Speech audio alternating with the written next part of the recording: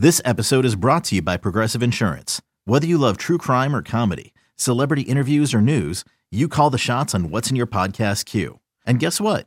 Now you can call them on your auto insurance too with the Name Your Price tool from Progressive. It works just the way it sounds. You tell Progressive how much you want to pay for car insurance, and they'll show you coverage options that fit your budget. Get your quote today at Progressive.com to join the over 28 million drivers who trust Progressive. Progressive Casualty Insurance Company and Affiliates. Price and coverage match limited by state law. You can now relive the best moments of the UEFA Champions League 24/7.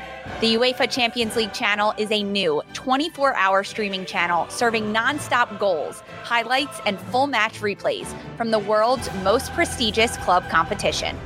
Reminisce on your favorite moments, legendary players, and brilliant goals with the UEFA Champions League channel, streaming around the clock on Pluto TV and the CBS Sports app.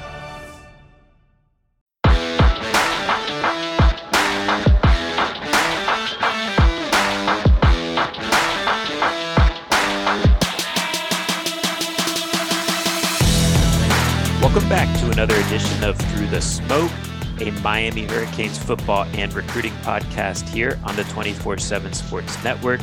David Lake joined today by special guest Jeff Tarpley, a columnist with Gig'em 24/7, our Texas A&M site here on the 24/7 Sports Network. Appreciate him giving us his time.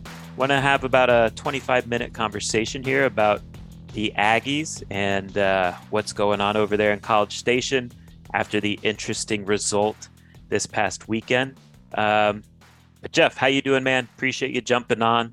How are things over there in Texas leading up to this big game? Well, I think there's certainly the intensity has been ramped up for this contest, at least on A&M's side, the urgency, because A&M fully expected to be 2-0 going into this game and setting up a nationally broadcast game on a Saturday night at Kyle Field. I mean, this was supposed to be maybe not a coming out party for the Aggies, but certainly an introduction of the 2022 Aggies to the rest of the country, a top 10 team to sit there and go, hey, look, we are what we say we are. Just because we had this great recruiting class, we've got more than that. We're going to show it off. And instead, what happened last Saturday has kind of derailed that to an extent. And now A&M's kind of having to regroup. There's a lot riding on this game just from the standpoint that it's going to be a big recruiting weekend. So you and I talked about this earlier today. Jimbo Fisher has had multiple contests in his tenure in Aggie land where something went wrong, and then there comes a game where he's got to right the ship. And so far, LSU 2018, that fall, and that was a few games after a loss to Auburn, but Auburn 2018 was a game that A&M was up by double digits with 7 minutes to go and wound up losing. That was quite a setback at the time. 2020, there was the loss in Tuscaloosa. Looking back on it, it wasn't quite as catastrophic as it seemed to be at the time. Alabama would go on, beat lots of teams by 20, 30 points. But at the time, it really felt like a gut punch for the Aggies. They come back the very next week. They come from behind. They find a way to kick a late field goal, beat a then top 5 rated Florida team. Last year, they have back-to-back losses to Arkansas and Mississippi State. They're playing a backup quarterback. They're a 3-touchdown underdog to Nick Saban, who's never lost a game to a former assistant. And A&M rises up again and plays its game of the season, best game of the year, and manages to pull off a huge upset at night before a packed house that included a lot of, quite a few kids that they would sign in that heralded 2022 recruiting class. And at least for a while, it got the season back on track. But more than anything else, it enabled the program to sit there and tell everybody, we're not going anywhere. Come be a part of it. come be a part of us. And as a result, they were able to recruit that top rated class, not just for 2022, but of all time. Right. Now, the Appalachian State loss is home loss, totally unexpected. Again, the same thing, kind of having to regroup, quarterback issues. So the one thing I can say is based on past experiences that when Jimbo Fisher has been in a similar situation, he starts doing things he hasn't been doing in the past. His teams come out and they play hard for him, and A&M finds a way to win these types of football games. Right. From A&M standpoint, again, it's just you're back in the same boat one more time. And when, for guys like you and me who are in the weeds of these programs, right? So every loss feels like a big deal. I get that. And you laid it out perfectly with some recent examples of how A&M's been able to dig their way out of some early season holes, with results that maybe didn't go their way that they expected to. I'm curious, does this feel different in any way, in your opinion, just with it being, is it year 5 now, the Jimbo era? Obviously, App State is a group of 5 loss. Is the fan base, are things more urgent, I guess I would say, this week? Or does it seem like it's not different, I guess, compared to those other years that you highlighted? It's interesting. It doesn't really feel that different to me. One of the things I tell people on our message boards is that redemption is always just 7 days away in college football. That's why bowl games, there's way too much.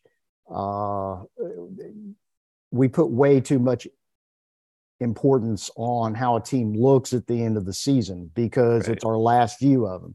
And we do the same thing kind of in the spring game because we just don't have anything else to compare it to. It's not like, NBA games where you have back-to-backs and they're just 2 out of 82. This is, literally 1/10 of your season. So for me, it doesn't feel that much different. A&M has not played well, found itself in a similar situation before. They've managed to do the types of things either that they need to do or they should have been doing before and pull themselves out of it. Right. And win that game that they're, that on the surface, maybe, some people think they shouldn't. On the other hand, for the fan base, with this being Fisher's 5th year, it's the second straight year that A&M has been ranked, 5th, 6th in the country, has lost an early season game. I think that everybody sitting there, some people use the word regress. I don't think that's the right word. I think it feels like a better word might be that the program has kind of plateaued and that they're kind of, it feels like they're at a crossroads when maybe the reality is that they're not. Okay. Let's get into the offense. And, there's a lot of talk out there right now, a lot of narratives concerning, Jimbo's offense being antiquated, which I think there's some fairness to that thought. But I think it's also clear maybe that it's possible Jimbo picked the wrong quarterback in Haynes King, who has, had his moments of struggling these first 2 games. I understand maybe the issue is somewhere in the middle with it being both right now, in addition to other things going on, offensive line wise, getting young guys settled into the college level. But I just want your opinion. If I had to pin you down, Jeff, and say, which do you think is the bigger issue right now for the offense going into this game? Is it Jimbo's offensive system, or is it that he potentially picked the wrong quarterback to run his system? I think more than anything else, he wants a certain type of quarterback. I think he wants a quarterback that can run the entire playbook. And in order to do that, he needs someone who is dedicated enough to want to absorb as much of the playbook as possible. And it's not necessarily a playbook that's, biblical in nature, but he just wants someone to be able to run all of it, be able to get A&M into the best possible plays, and also enable Fisher to call plays that have the quarterback use his legs, zone read, speed option, that type of thing, so that when Fisher does call a play, he can look at a defense and he can sit there and go, hey, they're in this defense. I'm not restricted by my quarterback in terms of what I can run. And Haynes King is the best what A&M has right now in that regard, similar to what Kellen Mond was. Kellen Mond was he's a dedicated kid, mobile quarterback who could run the zone read, run speed option. He knew, especially by the time he was in his last year on A&M's campus, he knew what play. He was in sync with Fisher mentally. He knew enough the playbook in terms of what Fisher could run anything he wanted to with Mond. King fits that. Now, the problem is that as we saw with Mond had one really good year throwing the football in 2020. I think 19 touchdowns, only 4 interceptions. He had the consummate year that I think Fisher needed to have out of him. He wound up going in the 3rd round of the NFL draft. Now you're in a setup where you've got King, who is relatively inexperienced. And in fact, to tell you the truth, if you look at where Mond was in his 2nd year on A&M's campus, Mond had already started about half a dozen games as a freshman. People forget that. Nick Starkel got injured out at UCLA. Mond had to come off the bench in that game. Mond started some games before he went back to the bench before he kind of got overwhelmed in the SEC when Kevin Sumlin was there. So even by the spring of 2018, Kellen Mond was a little more experienced than what Haynes King is. Haynes King last weekend was only his 4th start, and really he's only played, 3 entire college football games.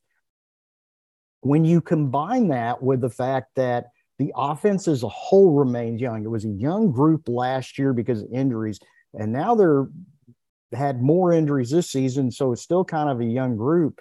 You're looking at a guy who doesn't have a lot of starts, who may be able to best take advantage of the playbook, but in terms of, as Jimbo Fisher says, being able to clean up the messes of everybody around him, he's not only having to deal with his own inexperience, he's having to deal with everybody else as well.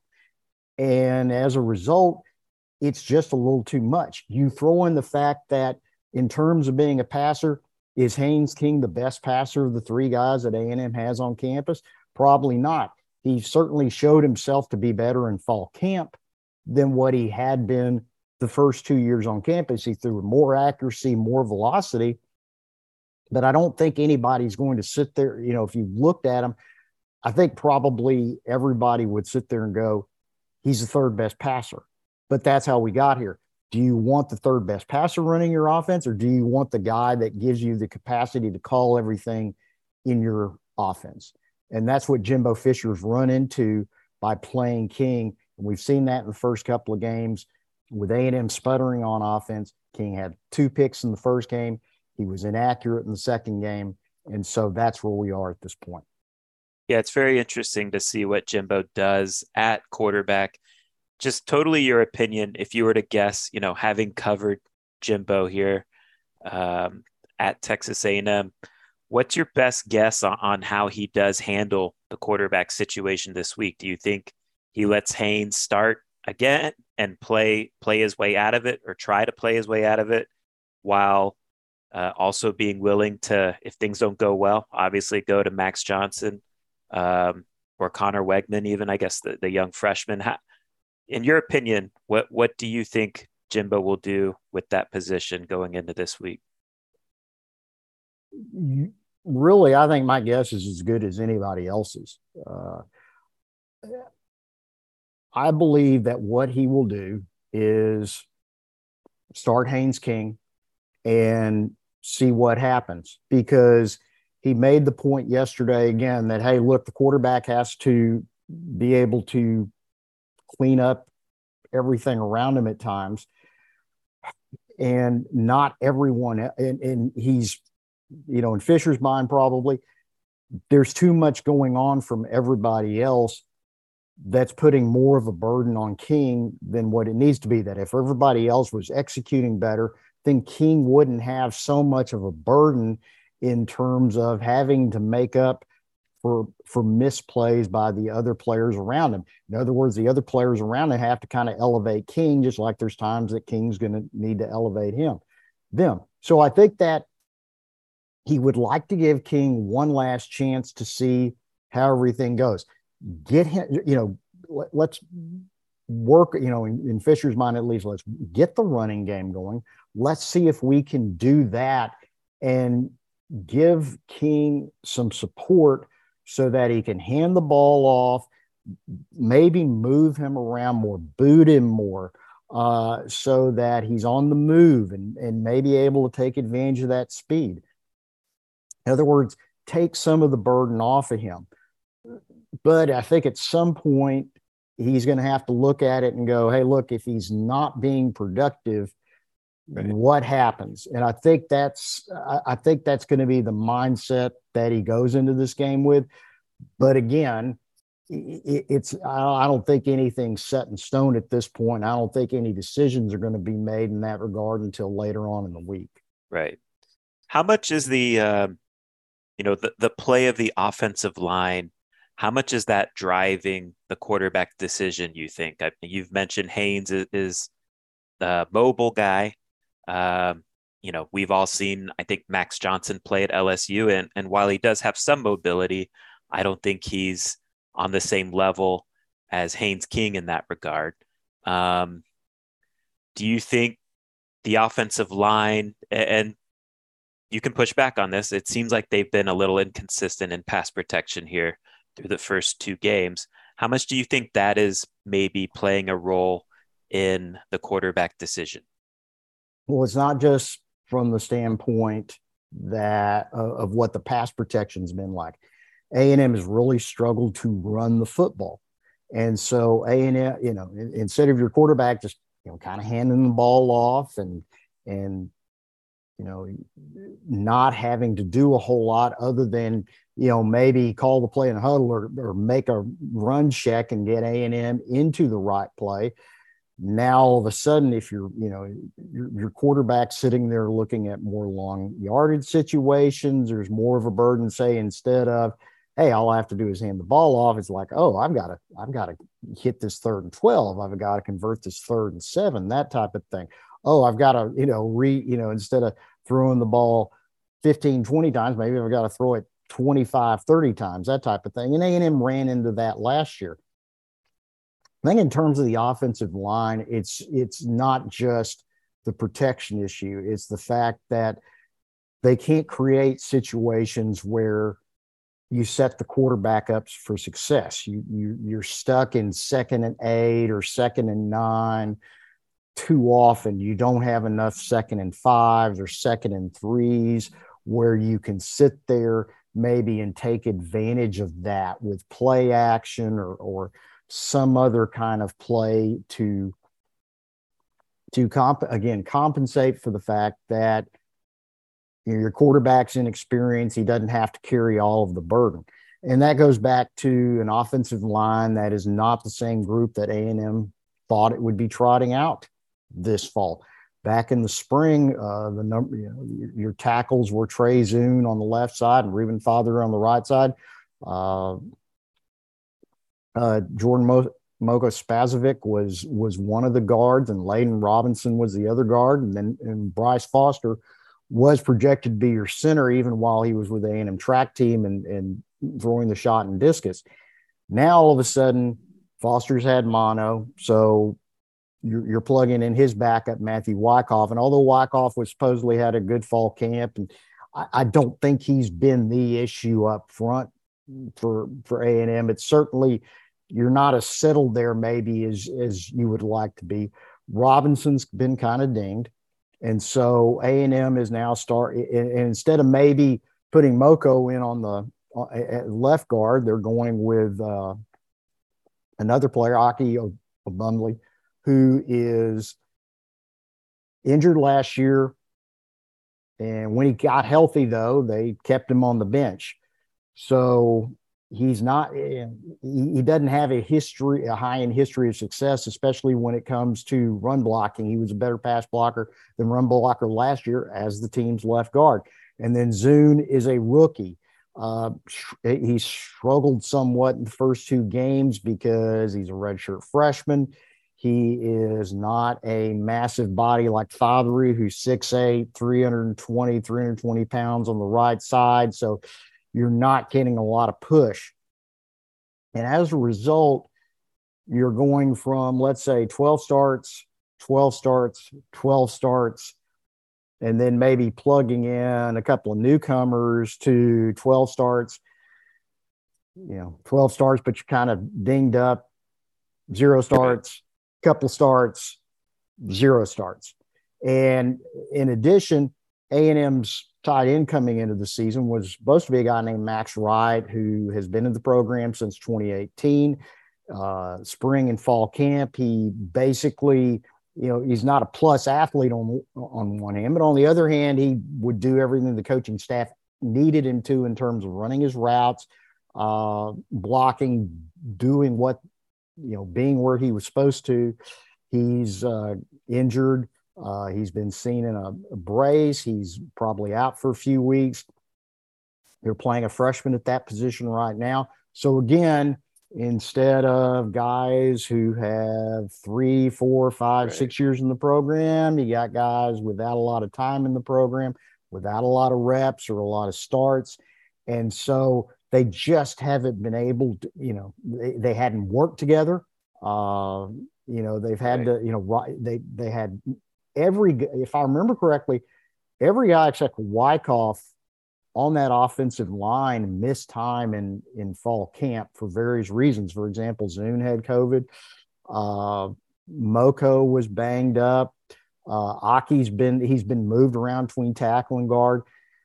So they just, they don't have the continuity. They don't have the experience. And it's showing in terms of their physicality, in terms, especially in the first game, of being able to get a hat on the right people.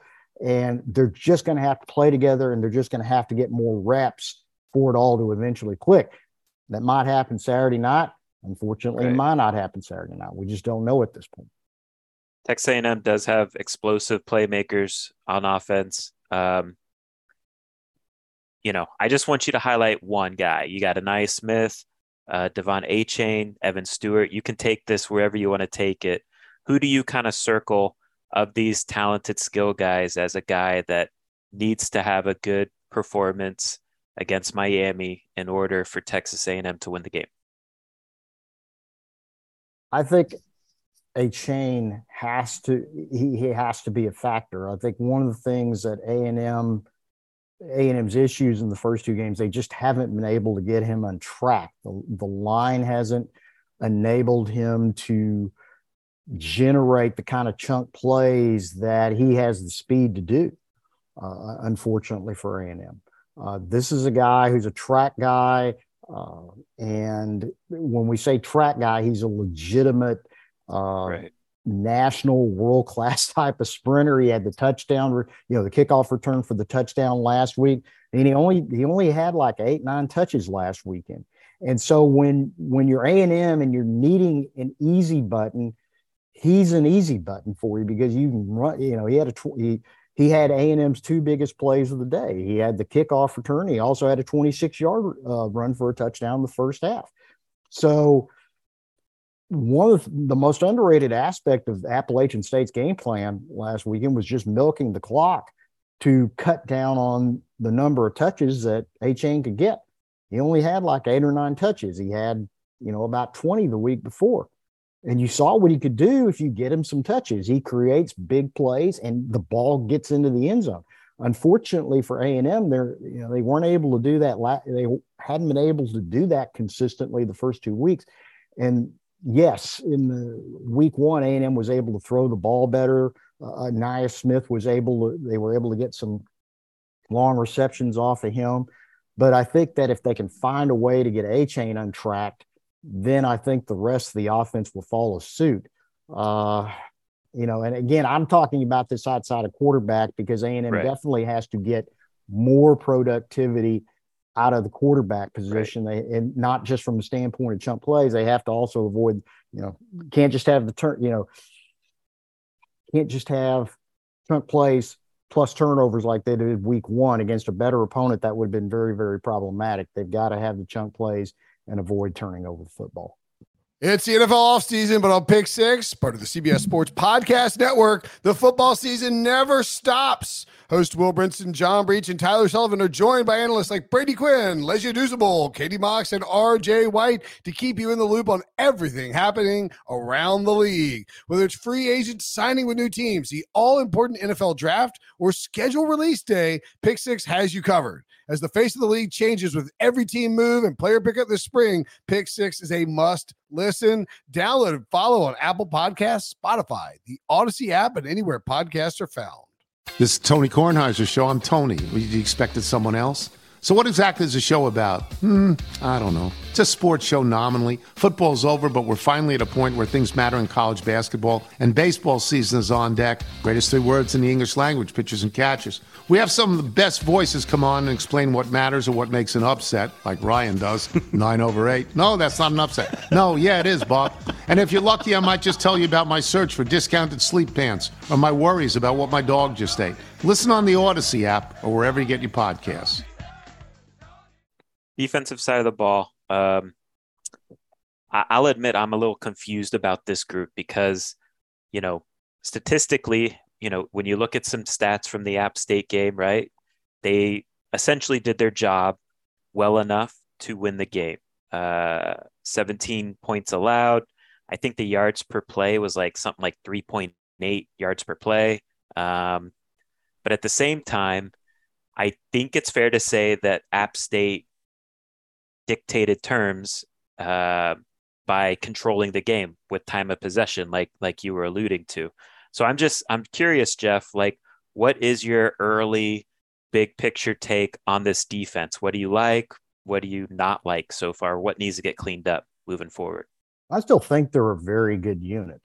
I think you're going to find them nationally ranked again at the end of the year. Again, we talked about this morning.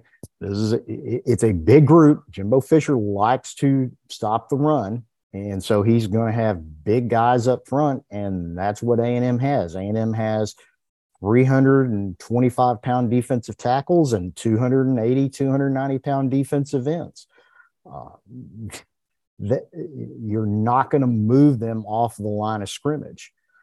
And Appalachian State didn't really move A&M off the line of scrimmage very much.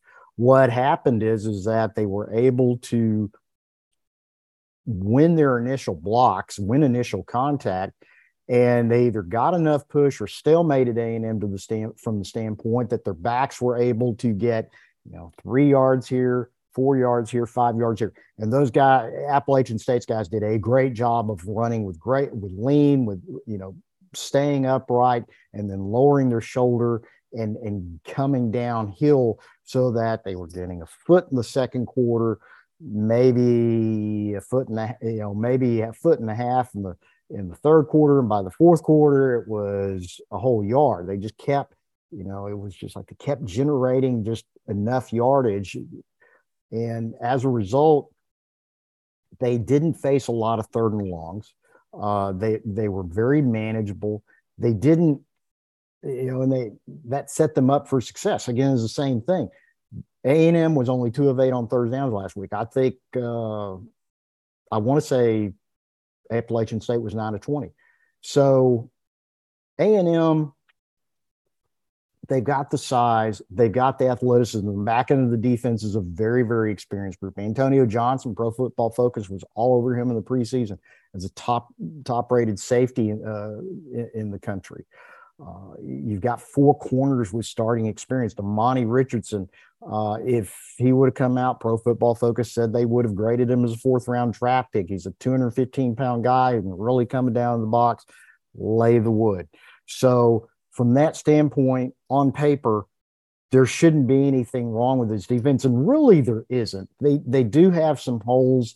They're probably don't have the edge players in terms of guys that really come off of the edge with the first step and get after your quarterback and really move you, make you step up in the pocket. They're more of a, hey, we're going to come at you, we're going to straight at you, we're going to collapse the pocket, we're going to make you throw with a guy with your center back in your face. So A&M operates in the pass rush mode differently. Their linebackers, last weekend it was interesting because a couple of A&M's linebackers are missing time, and so when Appalachian State went to 12 personnel, A&M only kept 2 backers on the field, and they had nickel Antonio Johnson, who is a rangy guy, and he's got some size to him, but he's not necessarily what you would term, he's not a third linebacker.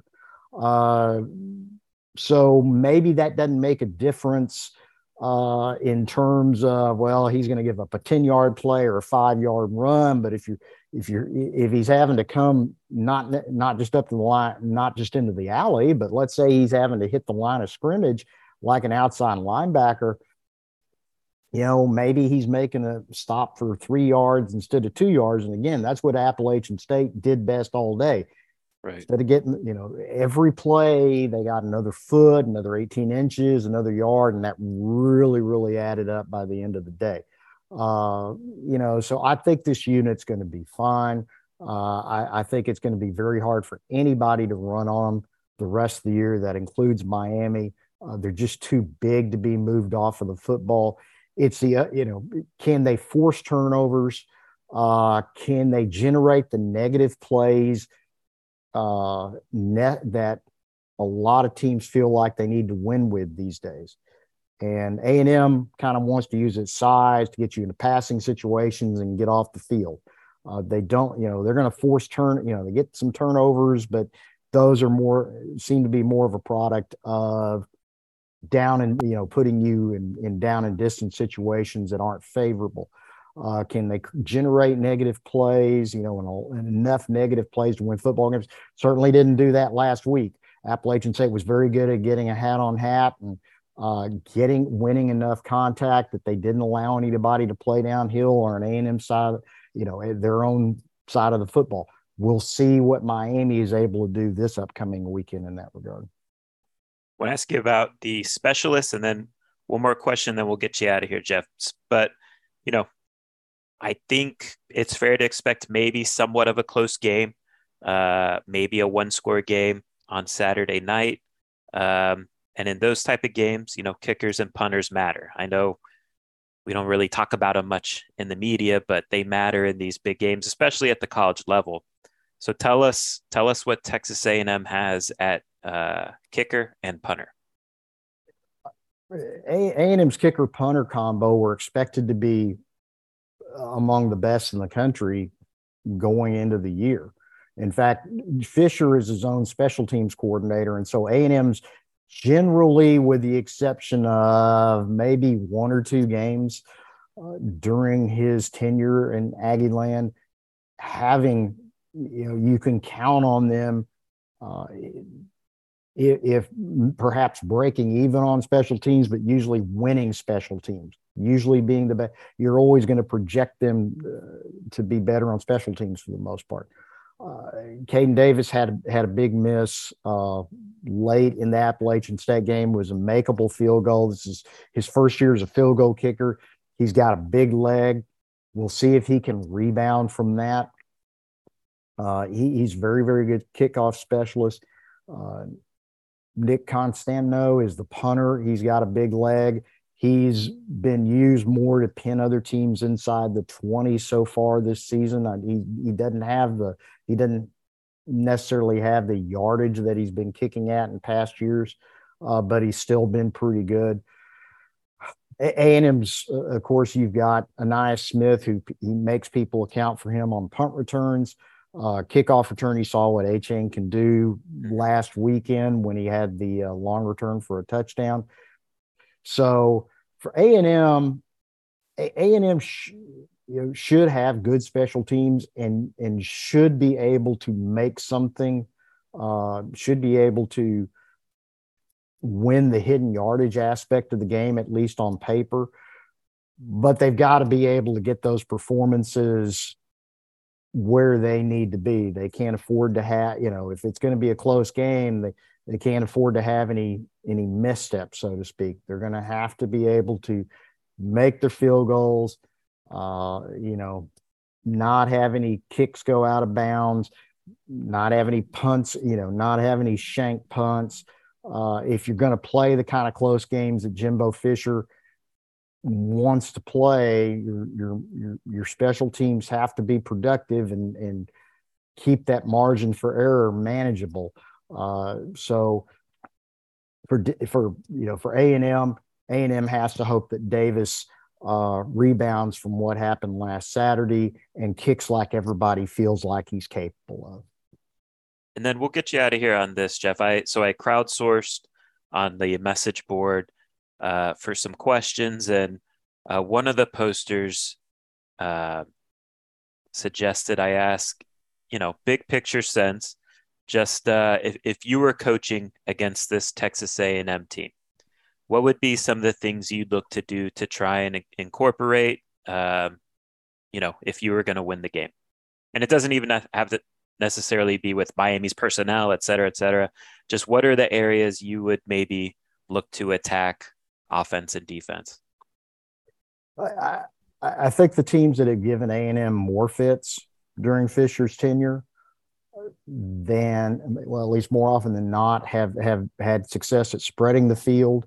They've protected well enough to take quite a few shots down the field in the passing game. I think you've got to be able to do that because Fisher has recruited A&M signed 22 defensive linemen in their last 4 classes, 17 of them 4 and 5 stars. Even some of the 3 stars, like nose tackle Isaiah Riggs. I mean, that guy's 320 plus pounds. So you're not going to – it's going to be really hard to move A&M off of the line of scrimmage, especially with they get in 4-point stances and they want to punch you in the chest and play with pad level and not let you move them off the ball. So I think the only way you're going to be – I think you have to space A&M out. I think you have to use some misdirection in order to try to move the football on the ground. I think you have to be willing to protect because A&M is big, but they don't necessarily have an edge rusher who you would consider to be a sack guy, and much like they trotted out there last year with Tyree Johnson and Michael Clemens, and in past years a guy like Myles Garrett. So I would attack A&M that way. I think offensively, what's going to be really interesting to see is can A&M get a hat on hat and at least keep Miami from playing on A&M side of the ball. If I'm Miami, I'm sitting there, I'm slanting, I'm blitzing, I'm telling A&M, you're going to have to try to get the ball out. I'm not going to let you do what you want to do and go directly at me. I'm going to make you try. I'm going to make you go outside the tackles. I'm going to try to make you maybe think you can hold the ball and take a shot down the field. I want to try to make plays on A&M's side of the football, especially because game 1, A&M turned it over in the passing game. Game 2, they had trouble with accuracy in the passing game. I want to play on try to play on A&M's side of the ball, ratchet up the pressure on what is at best an uncertain quarterback situation, and see if the quarterbacks can play their way out of it, if the receivers can play, it can help them out, if the offensive line can help them out. Because if you start doing that, then maybe from like the first few plays of the game, you establish to A&M that, again, it's going to be another long day for A&M. You're going to struggle to move the football. Your confidence isn't there. And just everything like it did last Saturday, everything just seems really, really hard. I understand Miami, Probably from an offensive standpoint, they run a lot of 2 tight end sets. They may do a lot more things like Appalachian State in terms of running the football. Appalachian State was more of a zone team. Miami seems to be more of a gap/man team. So they probably won't necessarily do that. But it'll be interesting to see if Miami uses some misdirection, if they move Van Dyke. And if they sit there and they go, you know what, we may not move you, but we're at least going to try to run the football. Most of all, what we're going to do is at least either we're going to space you out, we're going to use misdirection, and we're going to try to get the ball downfield in the passing game. So, Jeff, great stuff. Appreciate you joining the podcast here. Everyone go follow Jeff Tarpley's work over at gig'em247.com. Leading up to this game, he does a really good job breaking things down from the Texas A&M side. Appreciate your time, Jeff, and we will maybe have to do it again, I guess, if Miami and Texas A&M ever play again. So appreciate everyone for listening, and till next time, take care.